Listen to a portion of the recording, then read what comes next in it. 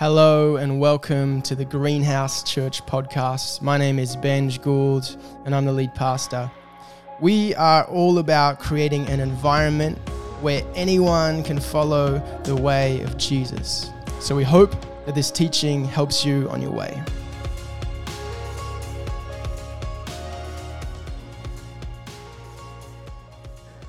So great to have you with us, Dan and Jen. My ADHD, whatever that is, see, I can't even get it right, went off on Image of God. Oh, look, what a great way to have everyone. You are born in the image of God. Well, I just started to go that way. Anyway, but matter at hand here is what I'm doing, and I'd like to welcome you all to the clam. I feel a bit clammish, not just, moisture and all that sort of thing. But COVID, we're all in, we're all locked away. And I'm an outdoors person, so the rain, it's just been horrible for me. I can't get out there. But what happened was my son got COVID. Now, I shouldn't rejoice in that because I didn't get it and the school won't let me go in. And they've said, oh, no, you've got to stay at home. I went up, I turned up and said, oh, look, I've thrown him out of the house, He can go stay somewhere else. I'll be all right. But they said, no, you've got to isolate for a week. So I had a week to myself of doing all the things. Brent, the list is huge, isn't it? Yeah. So the list is huge. So I got a chance to knock off some of those lists. But then comes interruption. Okay, my life now gets interrupted. And we all know that one, don't we? So whenever I'm on playground duty in junior school, this is lower primary, so you've got the little 5-year-olds and 6-year-olds and the cutest buttons, but, they're always interrupting. My knee, oh, he won't talk to me. Oh, anyway, the list goes on. So that's Jesus' life, I reckon. He's just always being interrupted. So here's another interruption in the life of Jesus. And it's from Luke 10, where are we going? Luke 10, it'll be, there you go, Luke 10, 25 to 37. Now, this passage, I could go on for every little bit in it, but I'll start with, firstly, parables. Okay, parables are figurative. I'll use that word, it wasn't the one I had in mind. So it is a picture for us of what is. On one occasion, an expert in the law stood up to test Jesus, okay? And teacher asked you, what must I do to inherit eternal life? Feel free to interrupt me at any time, ask a question. That's what it's about today, interrupt, okay? But there it is. What must I do to inherit eternal life? Well, there's a sermon just in there, okay? So thank you for not interrupting at that point. What is written in the law, Jesus? Okay, let's throw it back at him. He's the expert too. What do you say? So he answers and he says, love the Lord your God with all your heart and with all your soul, with all your strength and with all your mind, and love your neighbour as yourself. Now, he gets that one from Deuteronomy. And the Deuteronomy scripture goes, love the Lord, the God, with all your heart and with all your soul and with all your strength. Very much the same. So then he goes on to the next one and he says, and love your neighbour as yourself. And so he gets that one from, I'll scroll down. He gets that from Leviticus. Do not seek revenge or bear a grudge against anyone among your people. I want to your people, because that's his get out, okay? That love your neighbour as yourself. So he's get out, because he's an expert in the law. They were just horrible people. They really did. They wanted an excuse for everything. What's my get out? How can I, and the word justify, he wanted to justify his life and his eternal life by what he wanted. And this was his get out, that they weren't, you've got to be my people. Okay, for Christians, I look after Mel. She's my sister, okay? We look after our fellow people here, but as you'll see, we look after everyone. But Mel is kind of a little bit of a priority, so is Ethan, you know. We look after ourselves and make sure we're looked after. That's what we're commanded to. But we're meant to love, as you'll see, everyone. But he was using that, okay? And so when we go on in this story, so it says, but he wanted to justify himself, so he asked, who is my neighbour? In reply, Jesus says, a man was going down, I'm assuming everyone's heard this, but it's a great story, so oak parable. Great parable, so I'll tell it again. A man was going down from Jerusalem to Jericho when he was attacked by robbers. They stripped him of his clothes, beat him, and went away, leaving him half dead. A priest happened to be going down the same road, and when he saw the man, he passed on the other side. So for this justification, the priest can't go near the guy because he's bloody. So he can't operate in the temple. That was the justification for the priest not going in. And this is what he would have given the out. This man of the law would have given that guy an out. Oh, no, you don't have to look up that guy. Leave him on the side of the road.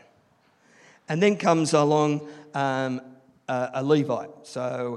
And he came to the place and saw him and passed him on the other side. Okay. He's not of his people. He moves on. But a Samaritan, as he travelled, came where the man was, and when he saw him, he took pity on him. He went to him and bandaged his wounds, pouring on oil and wine. Then he put the man on his own donkey, brought him to an inn, and took care of him.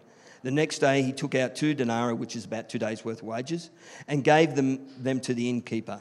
Looking after him, he said, and when I return, I will reimburse you for any extra expense you may have.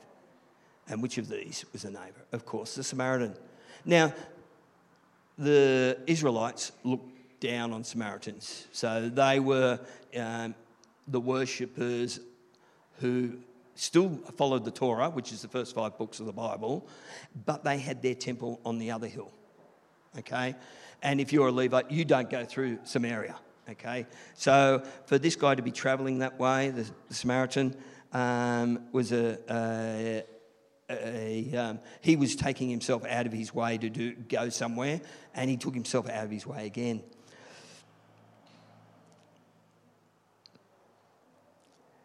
So here we come across someone in our lives. I want to do the first aid. I want to do the first aid thing first, and that is, how do we look after people? Okay. You see someone, they need help. So if I'm an alcoholic and have a problem with alcohol, I don't go into a pub, do I? To help people. Okay. So you've got to think about the situation. Okay.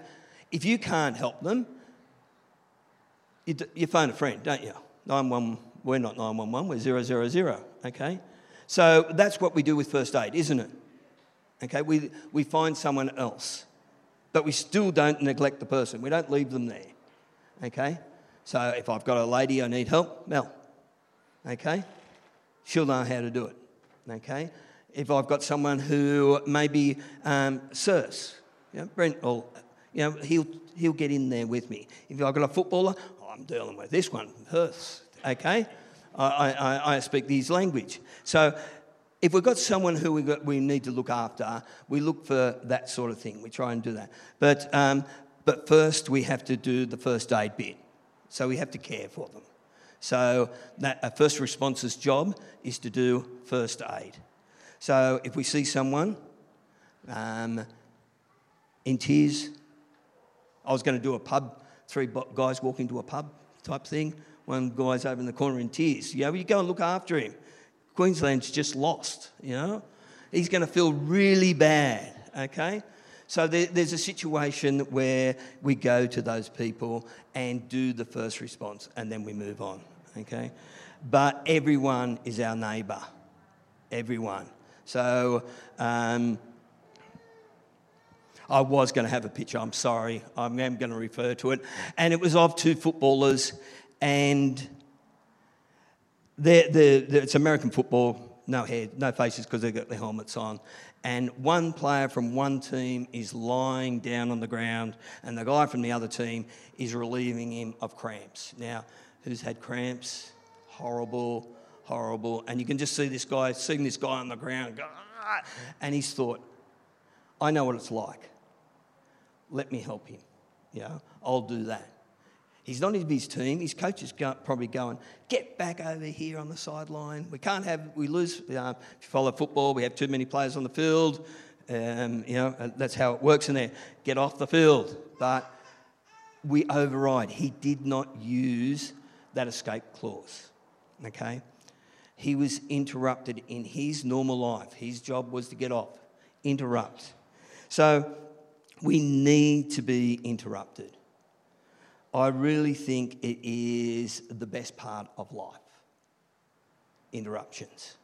So we've all planned those big days, those big, holidays or whatever, and we go, oh yeah, that went okay.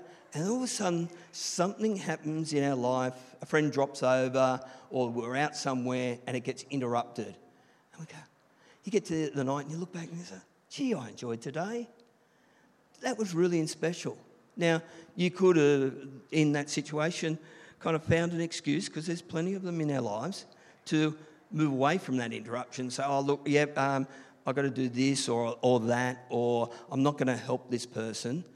But,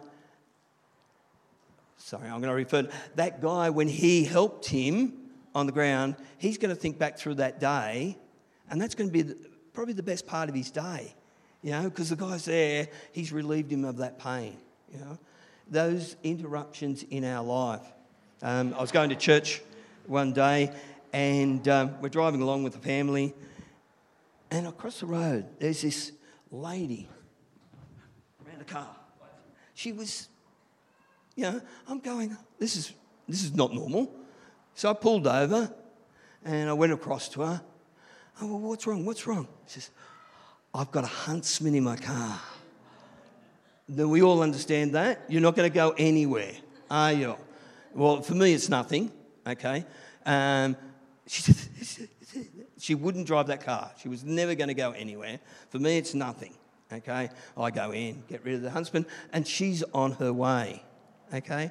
But I'm sorry, people, I know you're all going to check your car now because there's huntsmans everywhere this rain, isn't there? So just flick the one down above you, the wind, because that's the one where they like to hide, and then all of a sudden, boom, and it drops on your lap. So check that one and you're right, okay?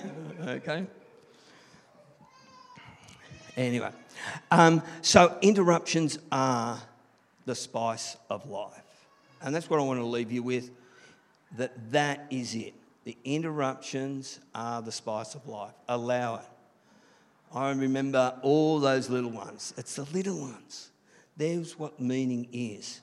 So if you see someone that needs help, don't see it as I'm giving up something, but really you're gaining something.